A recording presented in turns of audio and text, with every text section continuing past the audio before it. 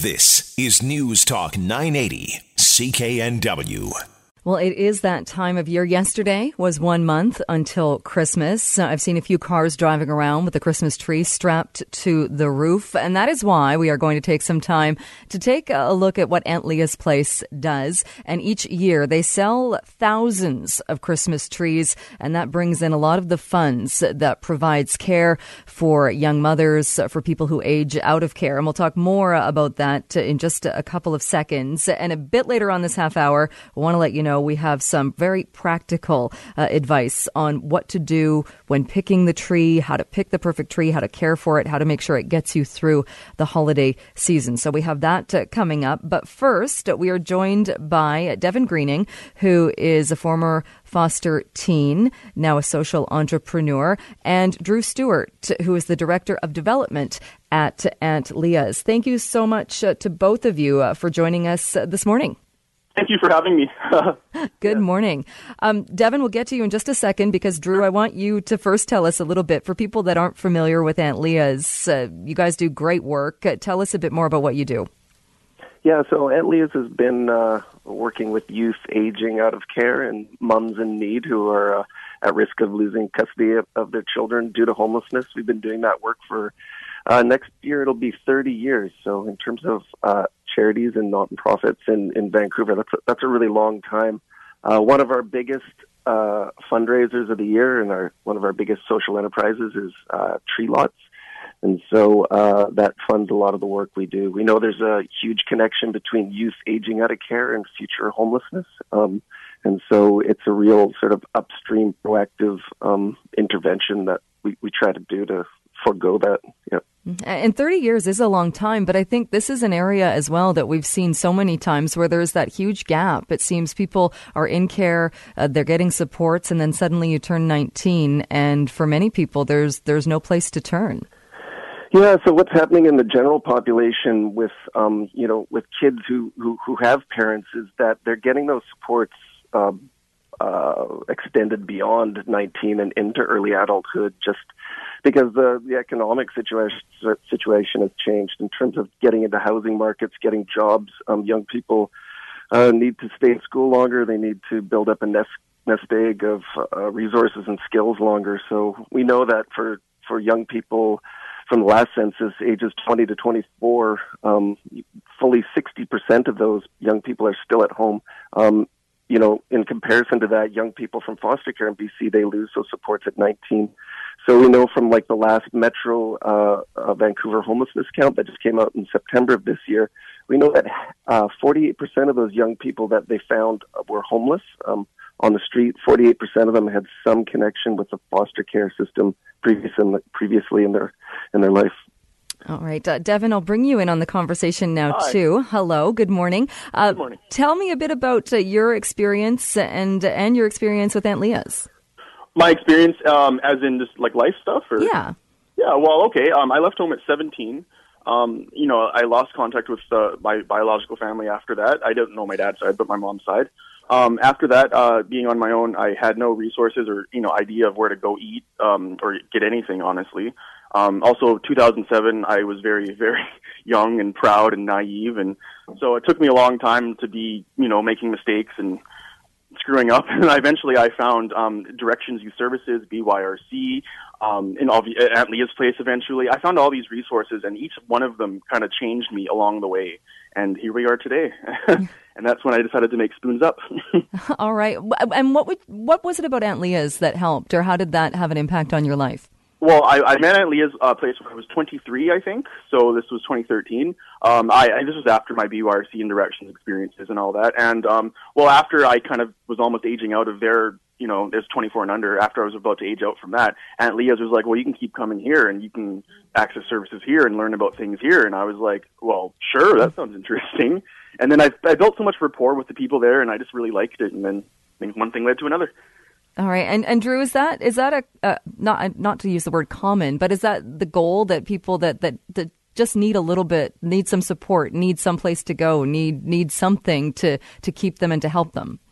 Yeah, Aunt Leah's doesn't spend a lot of time sort of rubbing our hands and wondering what we should be doing. We just look at average Canadian families and we say, there's the model. So the Aunt Leah's model of care is a family model. So we say to the young people who do age out of care and reach out to us that, we will be there. There's not an age limit, whether it's 19, 24, 26, 30. We're there, and there's whatever we can give, we will give. Yep. And is it things like helping with rent or helping to find a place to live and the basic necessities of life? Yeah, we try and triangulate it in three general ways. One is housing. Housing is huge right now. I think that lots of people are struggling with housing, not just youth from care. So that is primary. And so we do have some interventions we can do there in different ways. And then there's also education and employment, which is really important. We know that educational outcomes and employment outcomes could be a lot better for youth from care, so we spend a lot of time on that. And then also just life skills. So just those things that maybe we take granted for what our parents sort of give us, our parents give us through life lessons. We try and pass those on through life skills training. And Devon, what was the biggest challenge for you when trying to get services? Was it finding housing? Was it having enough money to go grocery shopping? What was the biggest? That too, yeah. And I would also say my own pride. As salty as that sounds, I was very proud and very, maybe embarrassed, I guess, at the time about wanting to get help, or even telling close friends about my situation and stuff. It's only years later that I'm more humbled about what I actually had to endure alone, completely alone, and I don't want other people to have to go through that. I introduced you as a social entrepreneur, and I apologize, I don't know much more about what that is. But how did you get down that path and get to where you are now? Well, I had to suffer through some of it, I would say. And as the years went by, Aunt Leah definitely gave me more strength to find what I wanted to do. My vices, I guess you could say. Drew honestly helped me a lot too. And I just wanted to make this website Spoons Up to kind of give back to my province, to give back to the youth of today, because we didn't have that 10 years ago. You know what I'm saying? Mm-hmm. Yes. Yeah. Drew, the tree lot you mentioned, or the lots that Aunt Leah's had, this is a huge part of the fundraising. Are you seeing the need grow as well as far as the number of people that you help?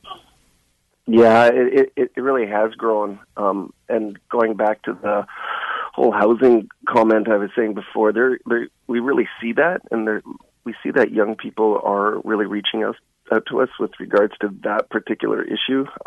So in terms of what we can do to help, the tree lots are a big part of that.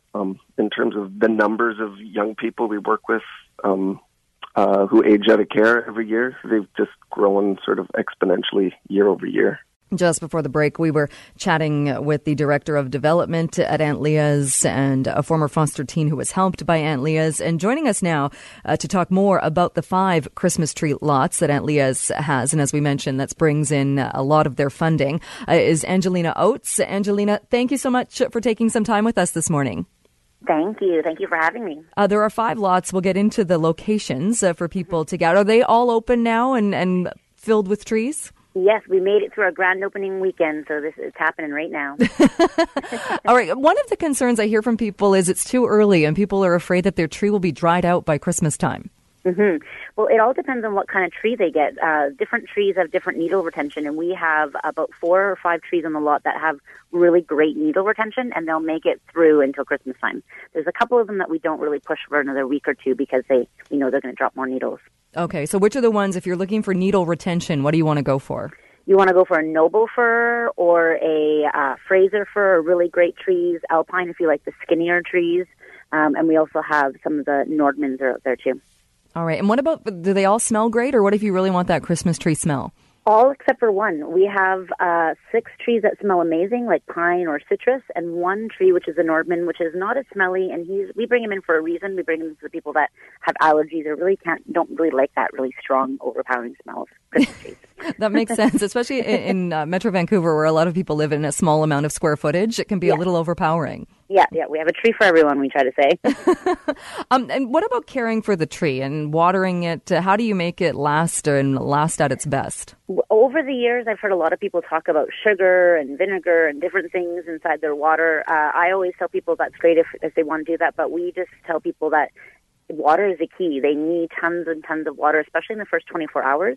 Once you put a fresh cut in the tree, it's going to drink lots of water, and then it will slow down after that. And then you just want to check on it and make sure it never dries out. Once it dries out, your needles are going to start dropping on some of the trees. All right. And when you say fresh cut, when you take it home, do you recut it? Well, no. Well, at some locations they do, but Aunt Leah's tries to do really good on customer service, so they offer every single person a fresh cut themselves. Their volunteers are ready to saw and get big muscles and cut off the bottom for every customer. And from there, you just have to get it in water within 1 to 2 hours. Okay, so take it straight home and get it in water. Yeah, even if you're not putting it up, you can just put it in a bucket of water or in your stand and let it drink that water and relax. It'll actually relax after it gets its water and is standing upright and gets into the heat a little bit. It'll fluff up and lighten up. Very, very nice. Talk a bit about, if you can, as well, about the volunteers. We were talking earlier about the people, so many people that Aunt Leah's helps. But if people come to these lots, there are people that are working there. There are also going to be a lot of volunteers that can help them out. Yeah, we have many, almost 600 volunteers this year is going to be helping us run this Christmas tree lot, and that's one of the reasons why we can raise so much money for the foster kids. So if you go on a lot, you're going to be greeted by a volunteer some of them have been volunteering for 20 years or 10 years, and some of them it's their first time. But we have all a great orientation and lots of cheat sheets all around to help customers and help volunteers. So even if you show up there with no idea what you want, somebody will be able to help you. Mm-hmm. We have a demonstration for us, and you can just look in one spot and get a snapshot of all the trees and kind of narrow it down to your favorites, and then go into the actual lot and look at your favorite trees and narrow it down to your favorite.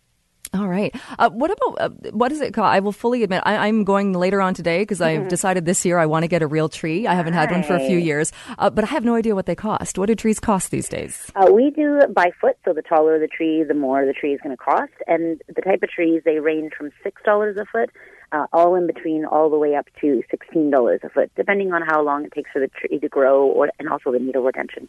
All right. So what's the biggest tree you guys have? Do you know? We have a 12-foot nobles. We have a few of those around on each lot for the people that like the big, tall, girthy trees. That's a big tree. Mm-hmm, yeah. You need a big room for that tree. You do, because it's also tall and it's quite wide. Do you know if it was 12 feet tall? What's the span going to be on that tree?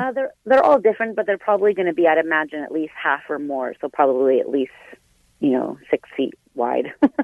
All right. And the good thing for people to go, and there are the tree lots, so the 5 tree lots, the money is going to a very good cause. 100%, yeah. 100% of the proceeds go to foster kids in the Lower Mainland and young moms. Where do you get the trees? We have about 3 different suppliers. So 2 of them come from BC. They actually come from the Kootenays, and the other 5 will come from Washington and Oregon area. The big tree farmers out there. All right, because I think that's people have concerns as well, thinking that they're part of decimating areas of trees. But these trees are grown, aren't they, to be Christmas trees? Yeah, trees are actually better for the environment, live trees, than fake trees. A fake tree really only lasts about 5 years on average, and then most of it, it starts falling apart or something happens to it or you get tired of it. And they're not recyclable, so they actually end up in the dump, which is not good. So live trees actually give the oxygen, and they have set out farms, and it's a full-on business where they just, make trees and make oxygen for everybody. So it's a lot better environmentally. All right. I'll tell people where the 5 sites are. Is there one that's the biggest site, or the one where people will get more selection, say, than at other sites? Are they all pretty much the same? No, they do range. The Vancouver lot is one of our longest lots. It's been there for 24 years, so it's a larger lot, but they all have the same variety. So, any one of our major lots of Vancouver, Burnaby, Coquitlam, they all have tons of trees, and the smaller lots will still have the variety, just not as many. All right. And you guys are open. Are you open every day now leading up to Christmas? Every single day until our trees are gone, which we normally try to wrap up around the 22nd, 23rd area, so all the volunteers can have an amazing Christmas. That's a good idea. Plus, if you don't have your tree by the 23rd, really, yeah. You're not really into the spirit then. Yeah, you get a couple Charlie Browns left. There's always those last-minute Charlie Brown choppers. Do people come looking specifically for Charlie Brown trees? Yes, they do. Yeah, that's we sell them our interior Douglas, which are natural trees. So they're we call them Charlie Browns, but they're really just a natural tree that's never been touched by anybody. So it's not that perfect triangle shape, and it's stems get really long and kind of lanky, so it looks very Charlie Brown. All right. Sounds good. Angelina, thank you so much for joining us and giving us this very good advice and tree care tips. Thank you again and good luck. I know you'll be busy from now up until the 23rd. Yes. Thank you very much. Thank you for having me. Vancouver's News, Vancouver's Talk. This is News Talk 980, CKNW.